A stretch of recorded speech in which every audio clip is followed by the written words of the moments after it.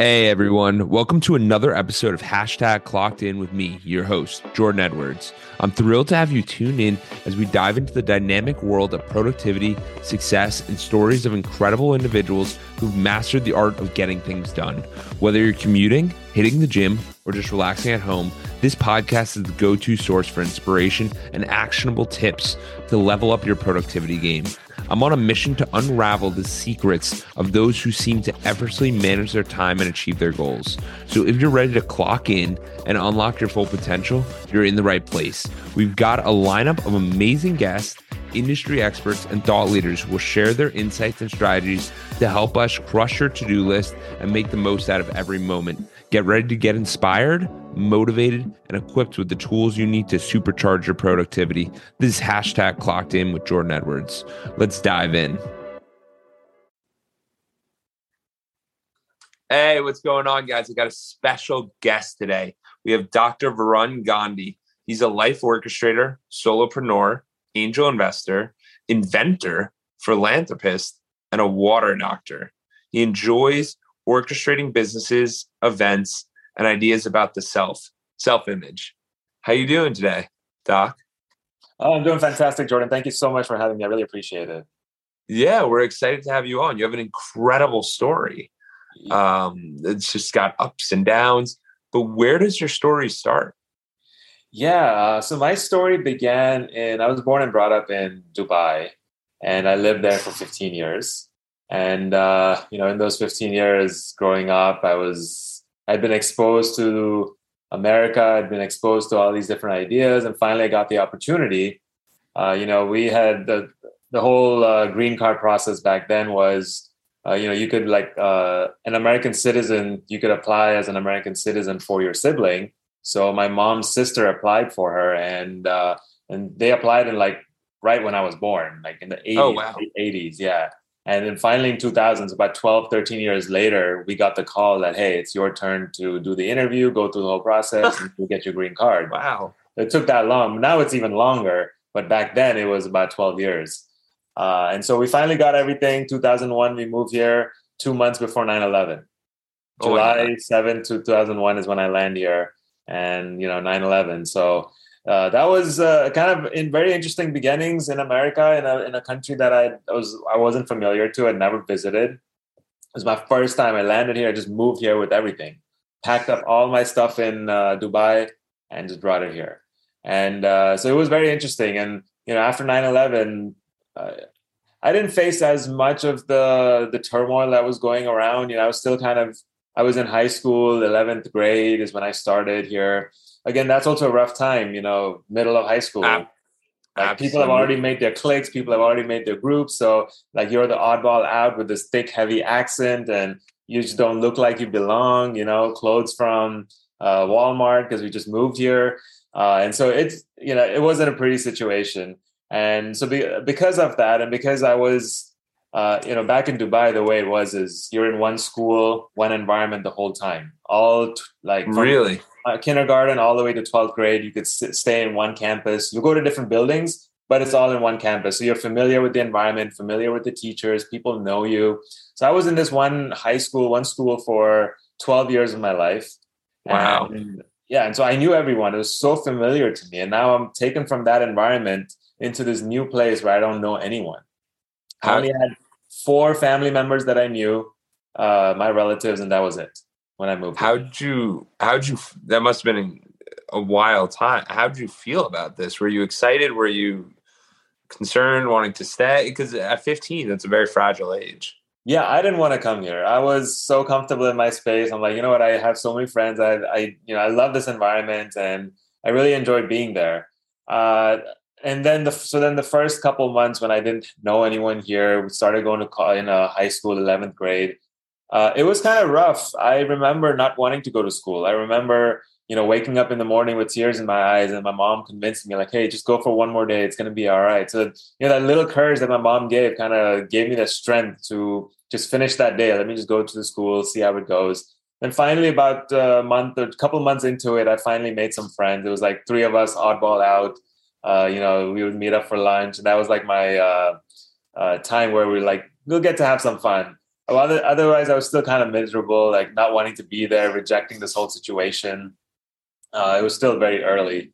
Finally, like 3, 4, 6 months into it, it was starting to grow onto me and starting to make more friends and becoming more familiar.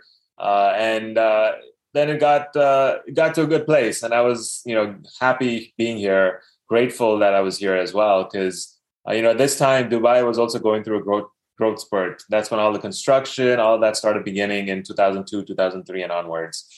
And then I visited again in 2007. And that's when I was extremely grateful for moving to America, because all of the construction in Dubai had moved a lot of the people out into the outskirts and into other cities in close by, and so you could see all of the shift happening where like there's like a whole divide. Like there's this bourgeois, like really really rich people living in Dubai with the fancy hotels and all of that, the malls and all of that. I mean, this is the middle of a desert, and they have a ice rink. They built an ice rink in the middle of the desert, operating at any time of day, any time of season. Wow. It's crazy. Like, so the amount of energy and, things it's using. So I realized like, I didn't want to be here anyways. Like this whole period that I was moving to America was like perfect timing. Like it was meant to happen for me. And there was a purpose behind it. So now I moved to America, and I'm here, graduated high school, quote unquote, living the American dream. I was going to college. I had a great opportunity at Georgia Tech, one of the top public colleges in the country. Like, I'm so excited to go there, and it was right in my backyard. So I started bachelor's Georgia Tech, and I was like, I'm going to continue, get an advanced degree, so I'll go for a master's. So now I'm kind of in between finishing my bachelor's, going into my master's, and I do this internship. And this was related to my field, something that I was going to do after I graduated.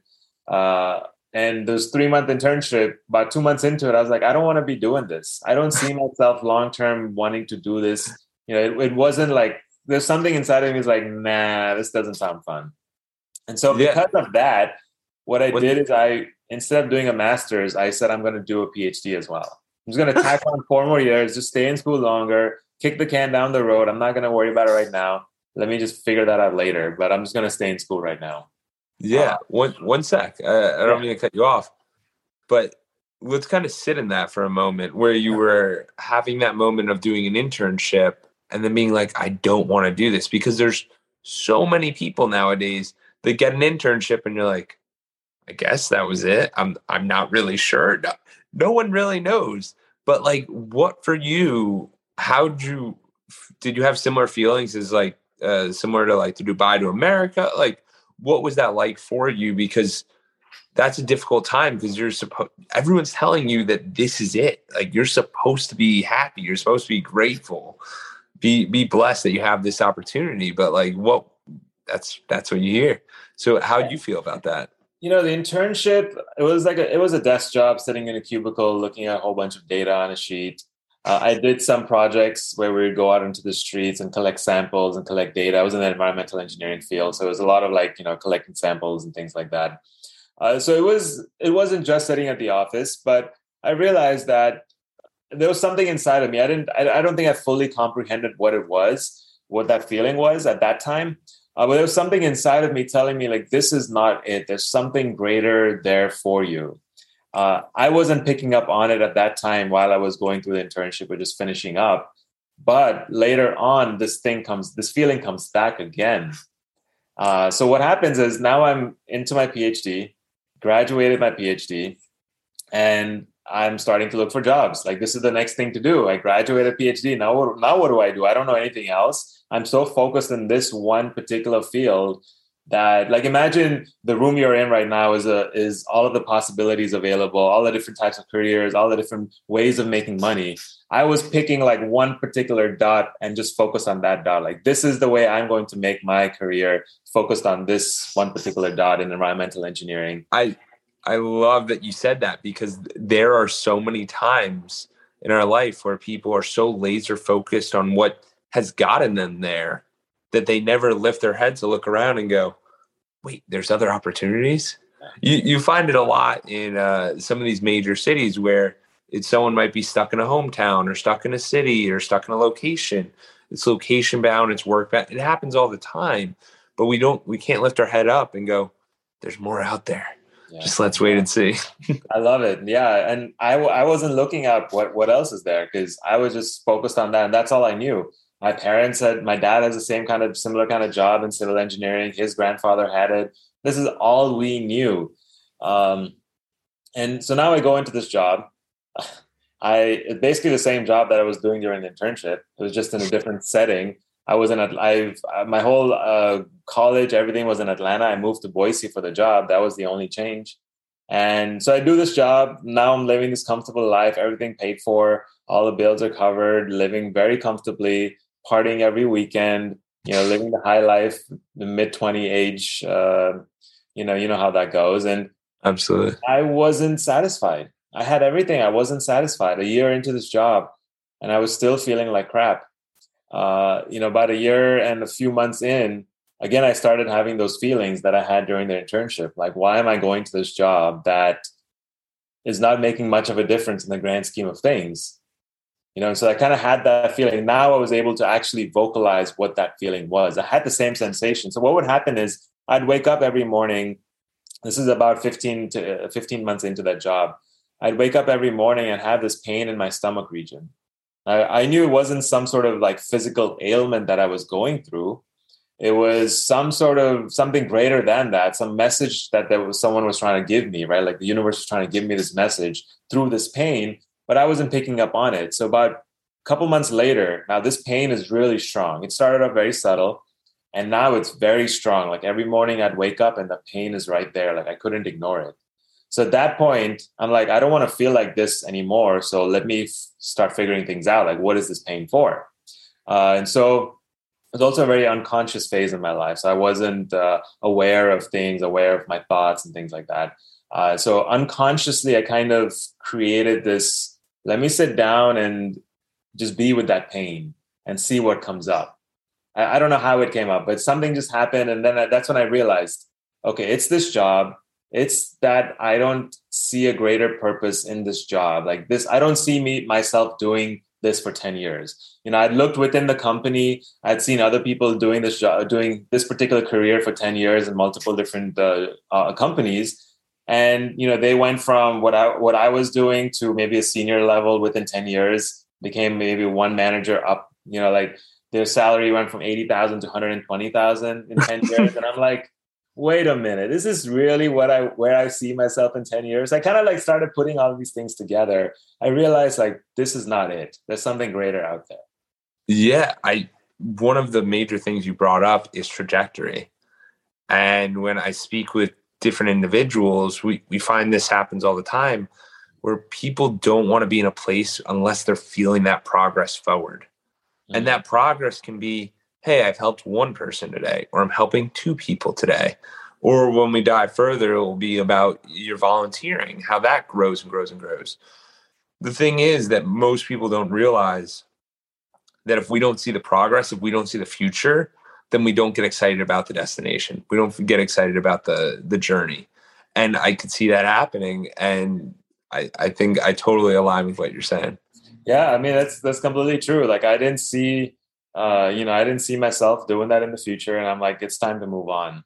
So at that point I had to convince myself, because I was programmed to think like, oh, this is the next step for me. Of course. Like that had been my whole life. And my parents were saying the same thing. Like, hey, what are you doing? You went through 10 years of college and now you're going to give all of it up all of a sudden. Why don't you look for another job in a different company within your field?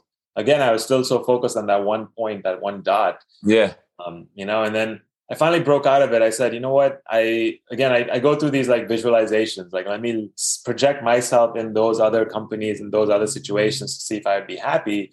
And I wasn't getting those responses back. Like, all the signs pointed towards it's time to move on. So I made the decision. I convinced myself. And finally, about a few months later, I was like, able to convince everyone around me that this is the best thing for me, for my mental health. And so I finally left my job. And usually you give like a 2-week notice, like, hey, I'm going to leave within 2 weeks, right? I'm like, I was so happy to give a 5-week notice. I just submitted my notice. I'm like, I'm going to be gone by Thanksgiving. The moment I gave my notice, that pain just dropped.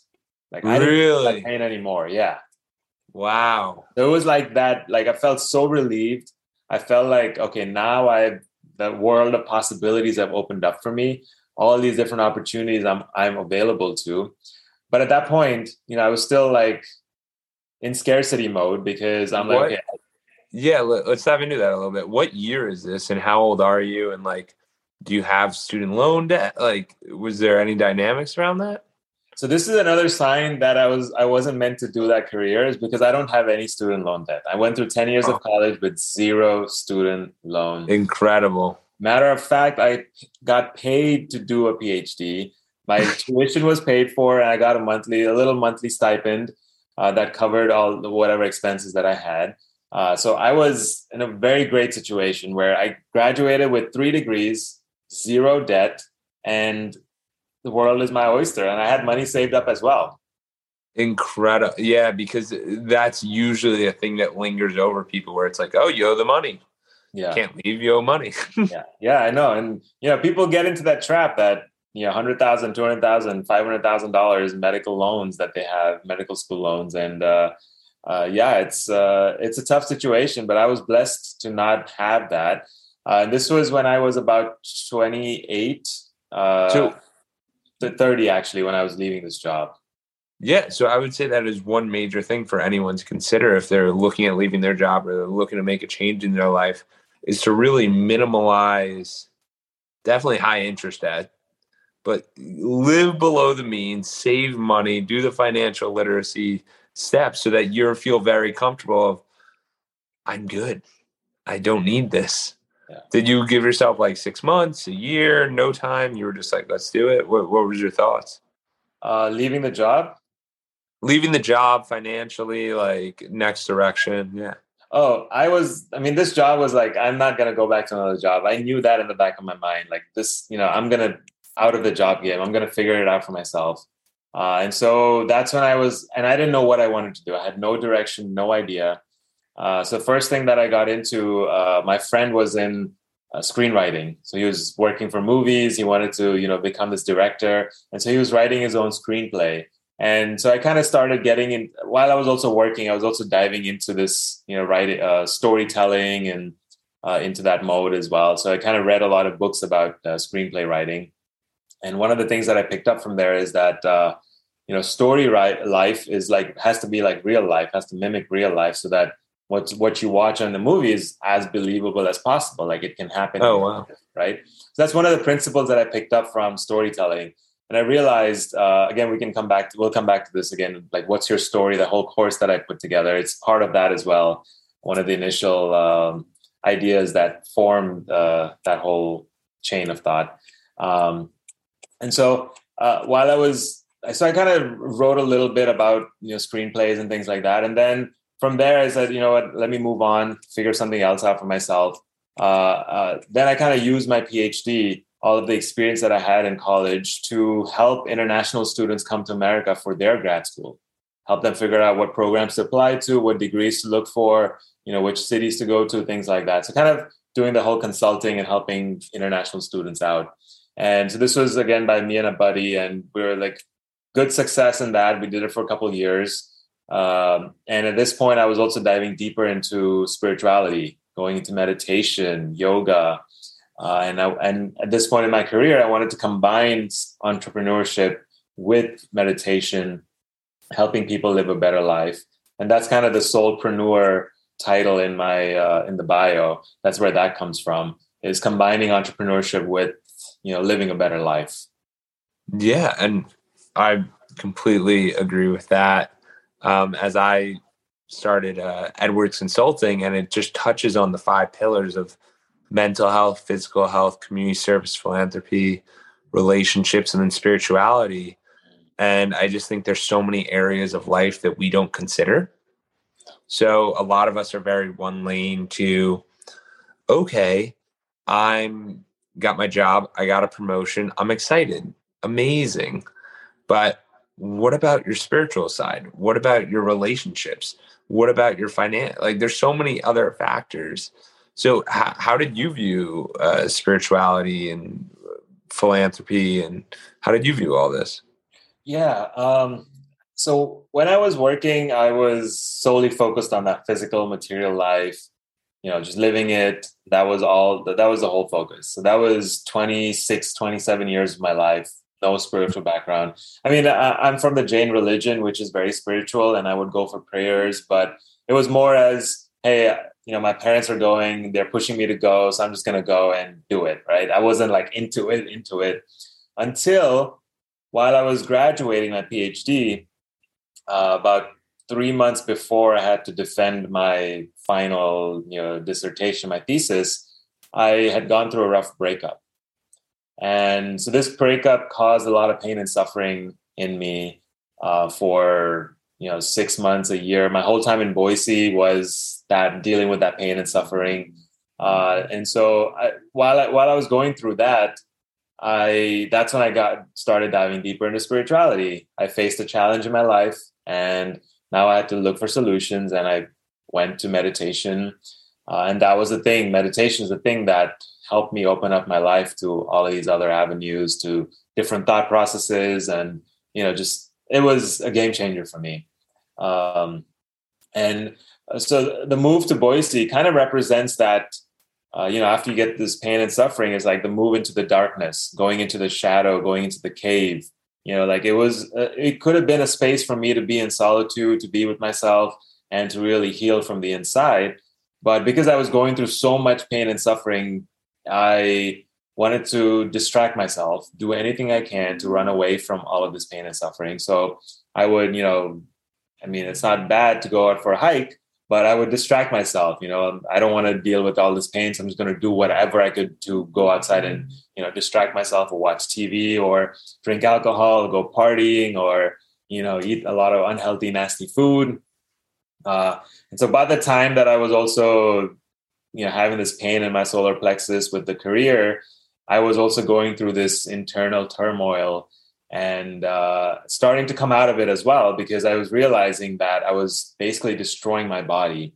To give you an idea, Friday night, friends would meet up after work, and 4 of us, and every night, Friday night, Saturday night, we would finish a bottle of Jack Daniel's 750 ml 1 liter.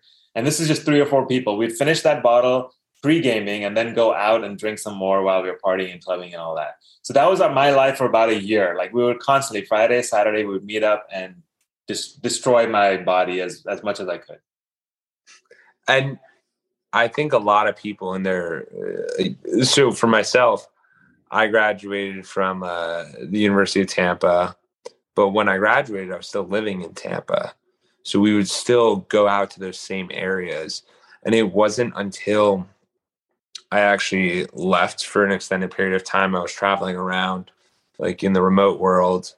Because as we entered the remote time, I went to Denver for a month, Salt Lake City for a few weeks, Nashville for a few weeks. And once I did that, it came to the realization of, I have a lifestyle, but I don't need that in my lifestyle. So I still drink, don't get me wrong, but it's not let's do it aggressively, or let's do it, you know what I mean? It's more of a casual. And I think there needs to be that step away to open your eyes a little bit. That was at least my experience with it, because there's a lot of people who are still in that cycle. I completely agree with you. It was that, let me take myself out of my life in Atlanta, go into Boise to kind of move me away from that mindset. Because I was, again, it was that shift from Dubai to USA. I was comfortable with my life in Dubai, and now I came to USA and I was completely out of my zone. Same thing when I was in Atlanta for 10 years, moved to Boise after that. When I went to Boise, the first couple months were really hard. I didn't know anyone there. I worked in an office with 20 people, and most of them were older than me, in their 40s and 50s with families and kids. And so it was kind of a rough time for me the first couple months. But again, once I met a couple friends, that's all I needed. Then all 3, 4 of us just got together every weekend and partied it up. But yeah, it took transition. It took me time to realize, look, I'm actually doing this to my body. I am killing myself. But there was a time where 2 p.m., 3 p.m. while I'm at work, I just fall asleep. I wouldn't have energy to continue work. So I'd have to drink coffee, go out for a walk, get some fresh air, and then finally come back and just, sleep through the 3-4 hours that are left. And so it was like that. And I realized that I was doing this to myself and I could change that. So I finally started cutting out slowly but surely, fast foods, and then slow down on the alcohol. And now I'm actually given up alcohol completely for the last 5 years. Feel Congrats. so much better, so much more energy. Went completely plant-based as well. Wow. I've been vegetarian all my life. In the last about 5-6 years, I've gone to plant-based life as well. That's incredible. And sometimes there's, like, when you're going through one of those approaches, like you say, no alcohol for 5 years, it's not like a plan. Like, hey, I wasn't planning to go for 5 years. How does that start? Is it just like, hey, let's try 30 days or 15 days? Or for some people, it's even one day. For me, it started with how I feel, right? So I'll give you a story. This is Temecula, wine country in California, right? Like, wineries everywhere. We were sitting there with family. My wife was there, her family, and some friends or family visiting from out of town that come in from Toronto, or actually Vancouver. And we were just hanging out there, and we were drinking white wine at this beautiful winery. And while I was drinking it, I felt like I was pouring chemicals in my stomach, it just felt like chemicals were going down while I was drinking it. And that's when I realized, like, I don't want to feel like this anymore. And I'm going to stop it completely. Like, I'm just going to stop it. That's what I said. I'm just going to stop it. I didn't put a timeline on it. I didn't say, like, I'm going to do it for X amount of time. But then every day went by and I don't miss it. I don't crave it. I don't need it.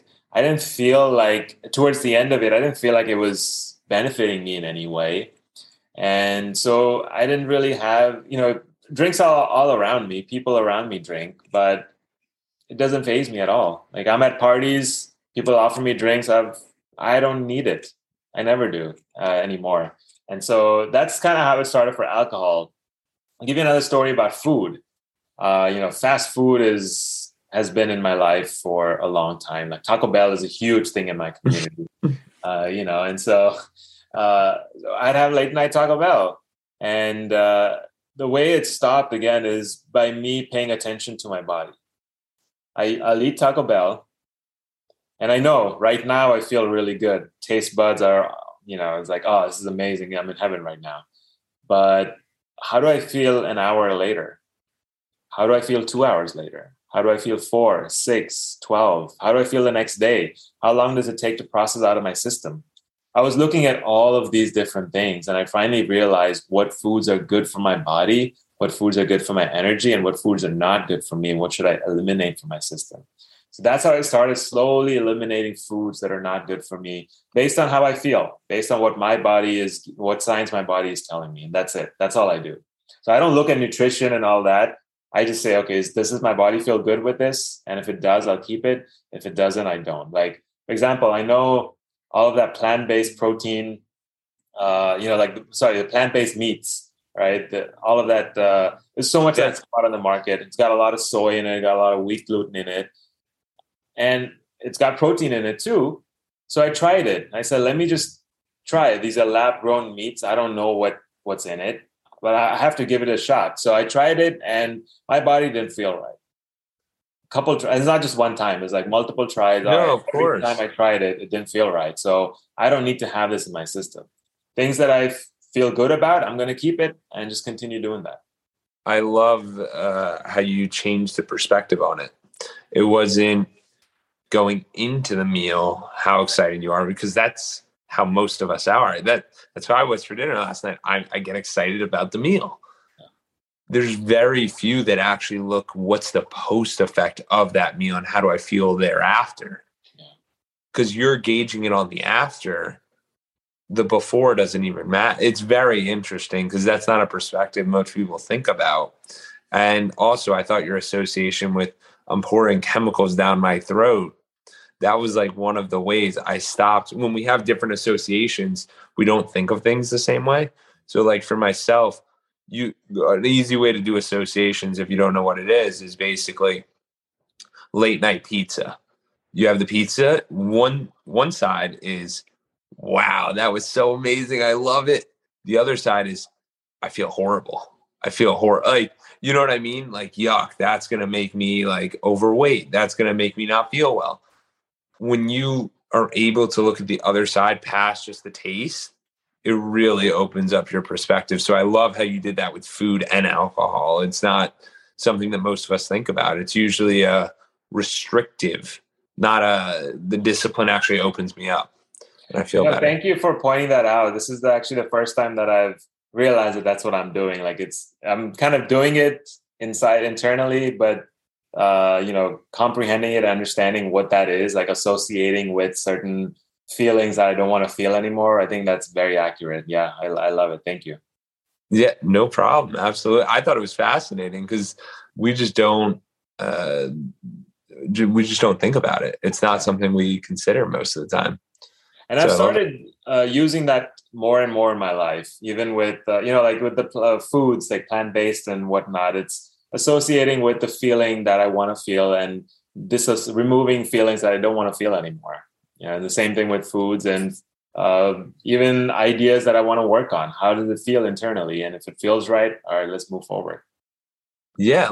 So let's dive into some of those ideas. What's some stuff that after you're leaving the job, what would you look into? What were some of the things that you picked up like in the spectrum of your life? Yeah, so meditation is one thing that's opened up a lot for me, and the way I started meditating is also very interesting. This was when I moved from Boise back to Atlanta, and I was now I rented out a one room out of my friend's apartment. And in this room were all of my belongings. So everything that could distract me was in that room. So what I did is I focused on the corner of the wall. Where the walls meet, I'm just going to sit there in the corner. So everything all my belongings are behind me. All my distractions are behind me. I'm just focused on that wall. And that's how I started meditating. I said, I'm going to only do for 5 minutes. I don't want to go more. I'll try out different kinds of meditation, right? So what I did is I Googled what meditation was. And, there was a lot of good stuff out there. There's a lot of crap out there that doesn't make sense. And at that time, I was so confused. But as I started meditating, I started discerning what's right and what's not.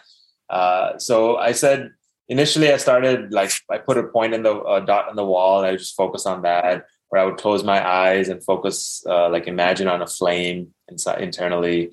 Do like little focusing exercises for 5 minutes. It was hard initially. I couldn't even sit there for 5 minutes. I felt like I was, the ocean, the top of the ocean is very turbulent. Yeah. I felt like my thoughts were like that. It was very turbulent at the beginning. And so some days I would sit there, and I would, the one common question that would come up is, has it been 5 minutes yet? Right. And then I look at the phone, it's only been 20 seconds and it feels like it's been 5 minutes. So that was the other question the thing I did to eliminate that question, that kind of concern in my mind while I was meditating, is I would put a 5-minute timer on my phone and set my phone away so that, my phone is also a distraction. So I put it out of reach, but it also has a 5-minute timer. So I'm not constantly thinking, how long has it been? And so that helped a lot because it removed a lot of, has it been 5 minutes yet? And then I started meditating. I sat down and sometimes I would last for 2 minutes. Sometimes I would last for 3 minutes. And slowly, I said, you know what? I have to just continue doing it every day. Some days I would miss it. And that was completely okay. I would come back the second day, the third day, whatever it was. I went through a phase where I would also journal. How was my experience going into the meditation? Like, what was my state going into it? What was my state during the meditation? What kinds of thoughts came up during the meditation? And then how did I feel after? What kind of sensations am I feeling after the meditation? So I would write that down. I did that for about a month or so just to keep my consistently doing it. And so that kind of helped me build this meditation practice in this new environment that I was in. So that starts with the very beginning, and it was very interesting. And what I felt that meditation helped me with is one of the major things is it helped me take that step back. Instead of being in the thick of things, while I'm going through an experience, I now have the power inside of me just to step back and objectively look at the situation as opposed to reacting to the situation. I could actually respond to it consciously. So I make it a conscious effort whenever I get into a fight with my wife, for example, to take a step back always and come back to it an hour later, 2 hours later, 5 hours later, whatever it takes. But I don't want to be in that state of anger where I lash back at her. Yeah, 100%. I think you brought up some really awesome stuff in regard to your whole career and your whole life up to being a doctor and getting that job was pinpoint. You mentioned that several times. It was all focused on one point. And now this meditation time has actually expanded your mind to see different angles, see different opportunities, see different things. And I think that's amazing. And then in regard to your wife, yes, in the heat of the moment, things can get said and you want to remove. It's better to be like, where are you going? Away. Oh, yeah. Because you can come back in an hour and it goes away. It's fine. Yeah. You're not bundled up, but sometimes you got to know when to remove yourself. Yeah. For sure. And so you kind of asked, like, what are the things that I'm working on right now, right? So through this meditation, what came up was this idea. So it was through the meditation and then reading others. One more thing about the meditation. When you would go in, is there anything that you would think about, or it was just close eyes, take the 5 minutes, see what comes to my head? It was kind of seeing what comes up because I wanted to, at this point I had just gotten into introspection. Like 30 years of my life, I hadn't done it. Like I'd never introspected because I was always on that rat race, running from the one thing to the next thing to the next thing. It's constant, right? So I didn't have that space for myself to sit down and analyze what was going on inside of me. What are my thoughts? What are the feelings that I go through? It was just running from one to the next to the next to the next. So finally, meditation gave me that space to like, all right, let me just sit down and see what's going on. And because I would do that, now I go through that throughout my life, like throughout the day. I'll look at different experiences. Like let's say I had an event in the morning, so I'll come back in the afternoon or in the evening and kind of analyze. Okay, what did I do there? Can I do something better? Can I say something better? I kind of like that kind of helps me, improve on myself. So this is what meditation helped me with, and I love your check-ins. There's very few times where we go through, and I was talking about it with some people today about reflection and seeing how we're doing. How often do you reflect? Most people, New Year's Eve, reflect. And that's not even reflect. That's a look forward. It's never a look backwards. Yeah. So the fact that you're reflecting several times a day in these different instances, I think anyone could take this away and be like, powerful. Wow, that is it. That's how you improve. Because if we're constantly looking at ourselves from that outside angle, it gives us awareness of maybe I shouldn't have said that. Maybe I could have done this. Yeah. I did a good job here, but it's also good to include the positives and the negatives. Oh yeah. You want to point out what you're doing right, so you can continue doing those, and then find things that you could always improve on. There's always something to be improved on, And Absolutely. So this kind of idea came up that our life consists of the stories that we tell ourselves, and we're constantly telling these stories, meaning like let's say you're trying to make sense of certain situations that have happened in your life, and it's you creating the perspectives behind it to understand that situation. If someone else were to look at the same set of situations, they would create a completely different story based on their experiences, based on what they have been through up until that moment in life. And so we're constantly doing this story creation. Go ahead. Yeah. I mean, would an example of this be, and this is just what came to my mind instantly. I just kind of want to aid to it just to explain. So like when you say the story, it's kind of like when I made the decision to go travel, like it was, I'm going regardless. I'm going to do this no matter what. Other people could have been like, my whole life is in Tampa. I'm just going to renew a lease and I'm going to do this lease and it's going to be fun. Like you have to be very intentional to have that different perspective of like, what are you doing? Yeah. Like, how does that work? Because you're completely right. People are dealt the same cards. Why does one person win and one person lives mediocre? Right. It's because of what's going on in their mind internally. And that's exactly right. It's like, what are you telling yourself about the situation that you're in or about to go into, or something that just happened? It's all internally created. And there's kind of a mechanism of how it happens on a daily basis. And I feel like if people understand this mechanism, then they'll pay attention to how they're creating stories. So the way it works is, the analogy is this. Imagine we're in a movie theater and we're watching this movie on the screen. The screen is a tool that shows the movie. There's a projector in the back that's projecting certain images onto the screen. So projector and the screen are tools, and there's a film that's inside this projector, right? So there's these three different components. So in our lives, there's a projector that we have inside of us. That's our imagination. A third eye right here is projecting images that are fed into it by this film. The film is all of the experiences, all of those defining moments, everything that you've been through up until this point, all of the data that you've collected, it sits in this film. And this film is inside of you. So our imagination is collecting data from this film and projecting it onto the different screens in our life. The screens are the people that come into our life, the situations that come into our life. So like you moving from Tampa, that would be one of the screens that you came across. And your imagination is taking data from your film that's saying that, oh, I want to travel. This is what's best for me. I'm going to be opening up my mind, opening up my horizons to all of these different opportunities when I travel. So that's going to be my story, and that's what I'm going to project onto this Tampa situation. I'm going to leave Tampa and go on the road and travel. Whereas other people will be like, their projection will be like, hey, I'm so familiar with everything that's in Tampa. I just want to stay here. I want to have my friends. I don't want to move out.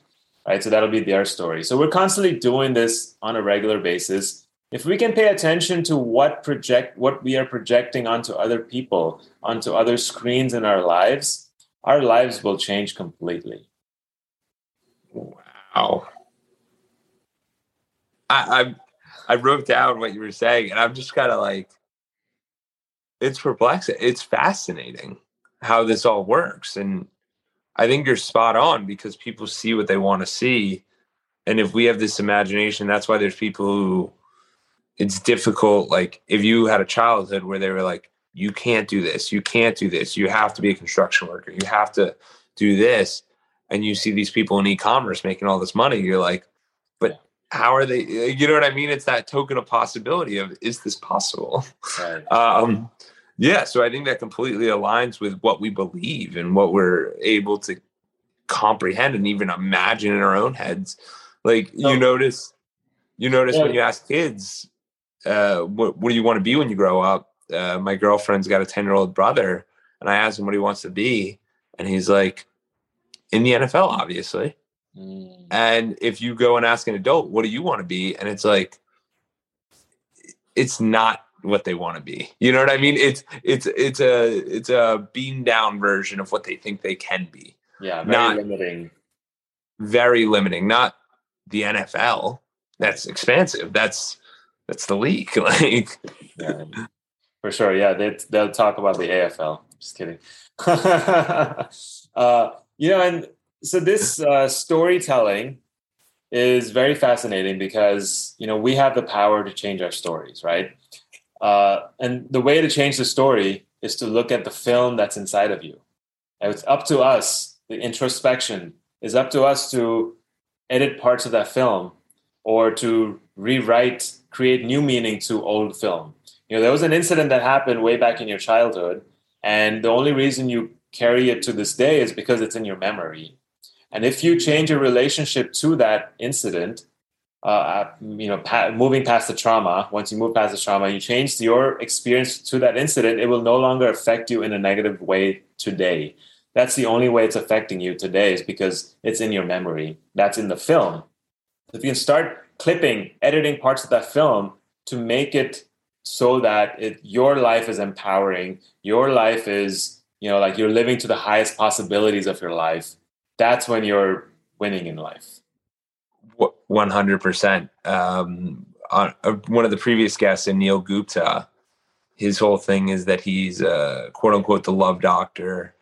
And he brought up a question one time to me, and he said, how do you know if you're would it be possible to thank your ex, like your ex partner?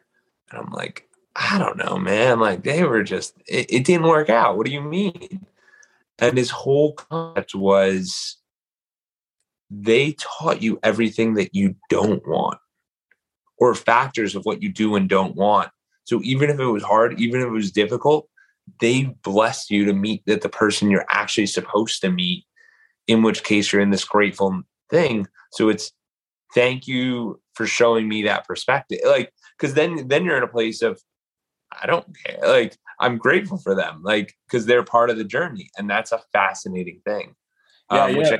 Yeah. If I could be in that gratitude, if I could have been in that gratitude state much longer, much earlier, and after that breakup, I would have been so much happier. But I was like fighting it. I was like, why am I not with her? This is so perfect. I'd imagined my whole life with her, like the American dream, the 2 kids, the house in suburbia, the little dog, everything with her, right? It's just a lot of resistance inside of me. Absolutely. So let's dive in a little further. So we go through the meditation, we have the storytelling. Are you doing stuff with the storytelling? Is there? Yeah. What I've created is a digital course. And essentially what it does is the film that's inside of you, we're literally, some people don't know what's in the film. So we're creating that film, right? So I call it the My Life film. Essentially, it's a chart that you put in all of your experiences, positive and negative. And once you put those experiences in, then we'll sit down and analyze how each of those experiences are affecting you today, right? Especially the negative ones. You take the positive ones as well. We'll gain some insights from there. We'll take the negative ones and understand how are they affecting you today, because that is such an important thing to understand, like insight to have. That's where your limitations are. There are certain things that happened way back when, and they're still affecting you today. How is it affecting you? How is it limiting you? How can you overcome that so that we can move forward and have this future that you really envision for yourself? So that the course will allow you to create your film, understand what those experiences mean to you, recreate the meaning behind those experiences, and then envision this future that now you're a new self. What will this new self want to do? Now let's envision this future for yourself and start living it. So that's what this course does. It kind of gives you, breaks down, I'm an engineer. I have this technical mindset, logical thing. I've got to break everything down. So that's kind of what I did. I broke it down into smaller bits and pieces. It's a 30-day course. So every day you get a 15-minute video and about 5 to 15 minutes of exercise that you do to build on your life film. And it's very simple. And it helps people change their life around. It helped me change my life around. Absolutely. And where can people find this course? So you can find it on my website, drvarungandhi.com. I'll send you the link. I'll put that in the show notes for sure. Yeah, there's a tab called Course. You click on it and you'll have access to it. It's in the pre-launch version. So I've given it up for 66% off. So once it goes live, then it'll be back to the original price. Awesome. That's great for the people to know. Another thing I wanted to touch on with you is something that another pillar in Edwards Consulting that you touch on a lot is community service / philanthropy. How has that impacted your life? Yeah, community service, through one of those introspection sessions, I realized that I've always enjoyed helping people. When I was in 3rd grade, I remember, so our teachers, the way it worked is we had a particular classroom, the teachers would move around. So if the biology teacher would teach us, chemistry teacher would come in and teach us, but we'd sit in the same room. And so as the teachers would leave, they would carry all of our books to grade homework and things like that. And I would help them. It'd be like, I'd offer myself like, hey, do you need help to carry all this stuff? Because 30, 40 books piled up is huge. And, they need extra hands. So I was like, I'll help you. So I have these memories that I've always wanted to help people. And now the pandemic hits. April 2020, I get a call from a friend. We've done a lot of local community projects together. And he said, you know what, there's this organization that has money and they want to do something to help people. People are losing their jobs. So there's something that we could do. There's something that we could offer. What is it? So we brainstormed, we thought about it for a while, and then we realized, okay, food is something that's very essential. People are losing their jobs. Businesses are shutting down. They don't have a source of income to put food on their table. So why not provide them groceries, like raw supplies that they could take home and cook? So we started that with one weekend. We said, okay, let's meet up in early May, put this together, and see what happens. Without much publicity, we created 400 bags. We had enough volunteers, and we were able to give out like 250 out of the 400 bags to people who actually came. Oh, wow. And then the other 150 we donated to another organization. Then we realized like there's a need for this. There are people hurting. So we continued. Let's just do it for another week. Keep doing it. The funds were there. They weren't an issue. And we ended up doing that project for about 6 months. We ended up donating 8,400 bags of groceries. Oh, my God. And then along with that, about a couple of weeks into that project, we said, okay, is there anything else that we could do? We started asking ourselves questions. We realized a part that we're missing is, well, not everyone has a home to cook these meals. Like we're providing them these supplies, but they don't have a kitchen counter to cook them. Not everyone does. So why not provide hot meals? Let's just cook the meals and package it and distribute it. And so we created a plan to do that. Initially, we started out with finding some volunteers to cook it out of their homes. So they would prepare 100 meals, 200 meals, bring it to us, and we would distribute. Finally, but a couple of weeks into it, we involved a few more people in this project, and they brought in some resources. So this is when we were able to expand to the kitchen that we're in currently. The facility that we operated out of had this whole expansive kitchen with it. What we found is a team of volunteers that could go into that kitchen and prepare those meals. So once we found that group, they had experience preparing 2,000, 3,000, 4,000 meals. So once we found that group, we were like, now we can actually scale up to 1,000, 1,500 meals every Sunday. So we continued that we started like late May 2020. We've continued that all the way through even to this day. Wow. Thus far, we've gone over 100 weeks of every Sunday feeding people. And we have fed more than 200,000 people meals, more than 200,000. Yeah.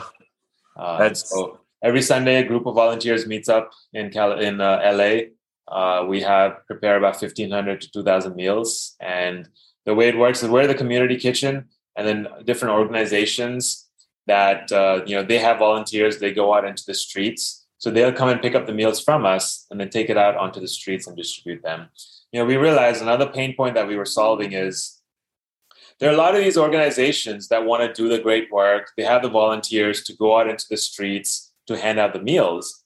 What they also have to do is prepare the meals. And so what I realized is our team realized that why not let us do the work for them? Let us go in early into the kitchen, prepare these meals so that they can come in and just distribute them out into the streets, making their job easy. And this way we were able to feed so many people. We partnered up with about 15 to 20 different organizations every week. And on Thanksgiving Day, last Thanksgiving Day, we prepared about 5,000 meals. Usually we do about 2,000. And this Thanksgiving, we're also planning something bigger. And 75% of the meals are plant-based. They're all vegetarian, but one of the meals has a little dairy in it. So we're feeding healthy meals to the community. And, it's been blessing. Every time we reach out to the community, like, hey, we need help for volunteers, people will show up. Every time we reach out to the community for money, there'll be someone there to donate. Even if it's $5, $10, $15, there's always someone to donate funds. I feel like people are looking for avenues to donate money, to do some good work, put in their time, but they don't know how to do it. So once we talk to them, like, hey, this is a group of volunteers getting together doing this, people come, they want to donate their time, volunteer, donate resources, their money, whatever it may be. So we also have a GoFundMe for this, for anyone that's interested in donating. I'll shoot you the link and you can... Absolutely. Yeah, I'll put it in the show notes. Yeah, that'd be fantastic. Yeah, so I want to say that one of the coolest things you guys did was, instead of it being a one-man show, not just, like a one-man organization or like multiple organizations, you look for everyone to work together as a team, because there are so many issues. Like the fact that you're the one creating it all and then you have all the other ones as distributors, I think is so beneficial, because most of the time it's, what can I do for myself? How can I do? And now it's become a selfless act where we're all working together as a team. And so even within our the work that we do, there are also multiple teams involved there. Like we have a kitchen team there that comes in and cooks the meals. Then we have a packing team that takes the big meals and packs it into smaller boxes. Yeah. And we have a distribution team. Then we have a supplies team. Someone goes out into the week, in the middle of the week, to get all the supplies, so that the team that comes in on Sunday has everything stocked up for them and ready to be cooked. So it's like all these different teams working together. And that's kind of what I learned, is that, teamwork makes the dream work. That's without a doubt, that always works. And a group of people walking in the same direction, all of us will go faster than just one person walking in that direction. I love that abundance mindset. That's awesome. So, Doc, where can people? Obviously, we're going to put your website for the course. We're going to put the GoFundMe. Is there anything that you want to leave the people with? Yeah, Instagram is another great place to connect with me. My handle is Dr. Varun Gandhi. And to leave people with, the one thing that I haven't talked about, and that's also in my title, is the water doctor. And it started as, the PhD is in water engineering. However, I've transformed that into more of a physical, mental, spiritual health. It's essentially a PSA for people to drink more water. I read this book called Our Body's Many Cries for Water. And this is the one book that my dad gifted me in 36 years of my existence. He gave it to me about 12 years ago or 10 years ago when I was in Boise. And I hadn't read it until very recently. But essentially what this book is written by a doctor in Iran. And this is during the revolution in Iran. He was put in jail. And while he was in jail, he realized that the prisoners that are in there, a lot of them, they didn't have energy. They were basically, leaning against the wall, just half dead on the floor. And he started asking questions like, what is going on? And what he did is he just gave them water. He said, let me just try with water, see what happens. And within 3 hours, he saw a noticeable difference. Within 6 hours, they're completely normal. They had all the energy in the world. And all it was dehydration. And so he said that then he started doing research, diving deeper into all of this. And, he pointed out that the current paradigm, the current thinking is that the medical industry, whenever you eat any kind of pill, it works on the 25% of our body, which is the solid portion. 75% of our body is water. When you drink water, you're actually replenishing 75% of your body. When you eat any kind of medication, any kind of pill, any kind of treatment, that's focused on this 25%. So drinking water can actually take care of just common diseases, common things that are out there. And, migraines, headaches, all of that can be handled by drinking water. I love that. I mean, that is literally one thing I am so adamant about. I did the 75 hard and they're drinking a gallon of water a day. And I was doing that. And I started to realize we live in such a dehydrated state majority of the time. And whenever anyone comes up to me like, oh, I'm not feeling well, drink the water. Yeah. You'll feel, it's. Same thing for my wife. Anytime she says I have a headache, I just hand her a glass of water. I don't even say anything anymore. Just drink. Drink the water. You'll feel better. You'll feel better. Doc, this has been phenomenal. I hope everyone out there, I'm going to put everything in the show notes. And guys, if you haven't yet, grab a drink of water.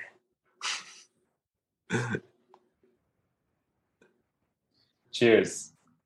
Thank you for reaching the end of the podcast. For that, we'll give you a complimentary coaching session in the link below with Edwards Consulting. Hope to see you there and have a great day and keep clocking in.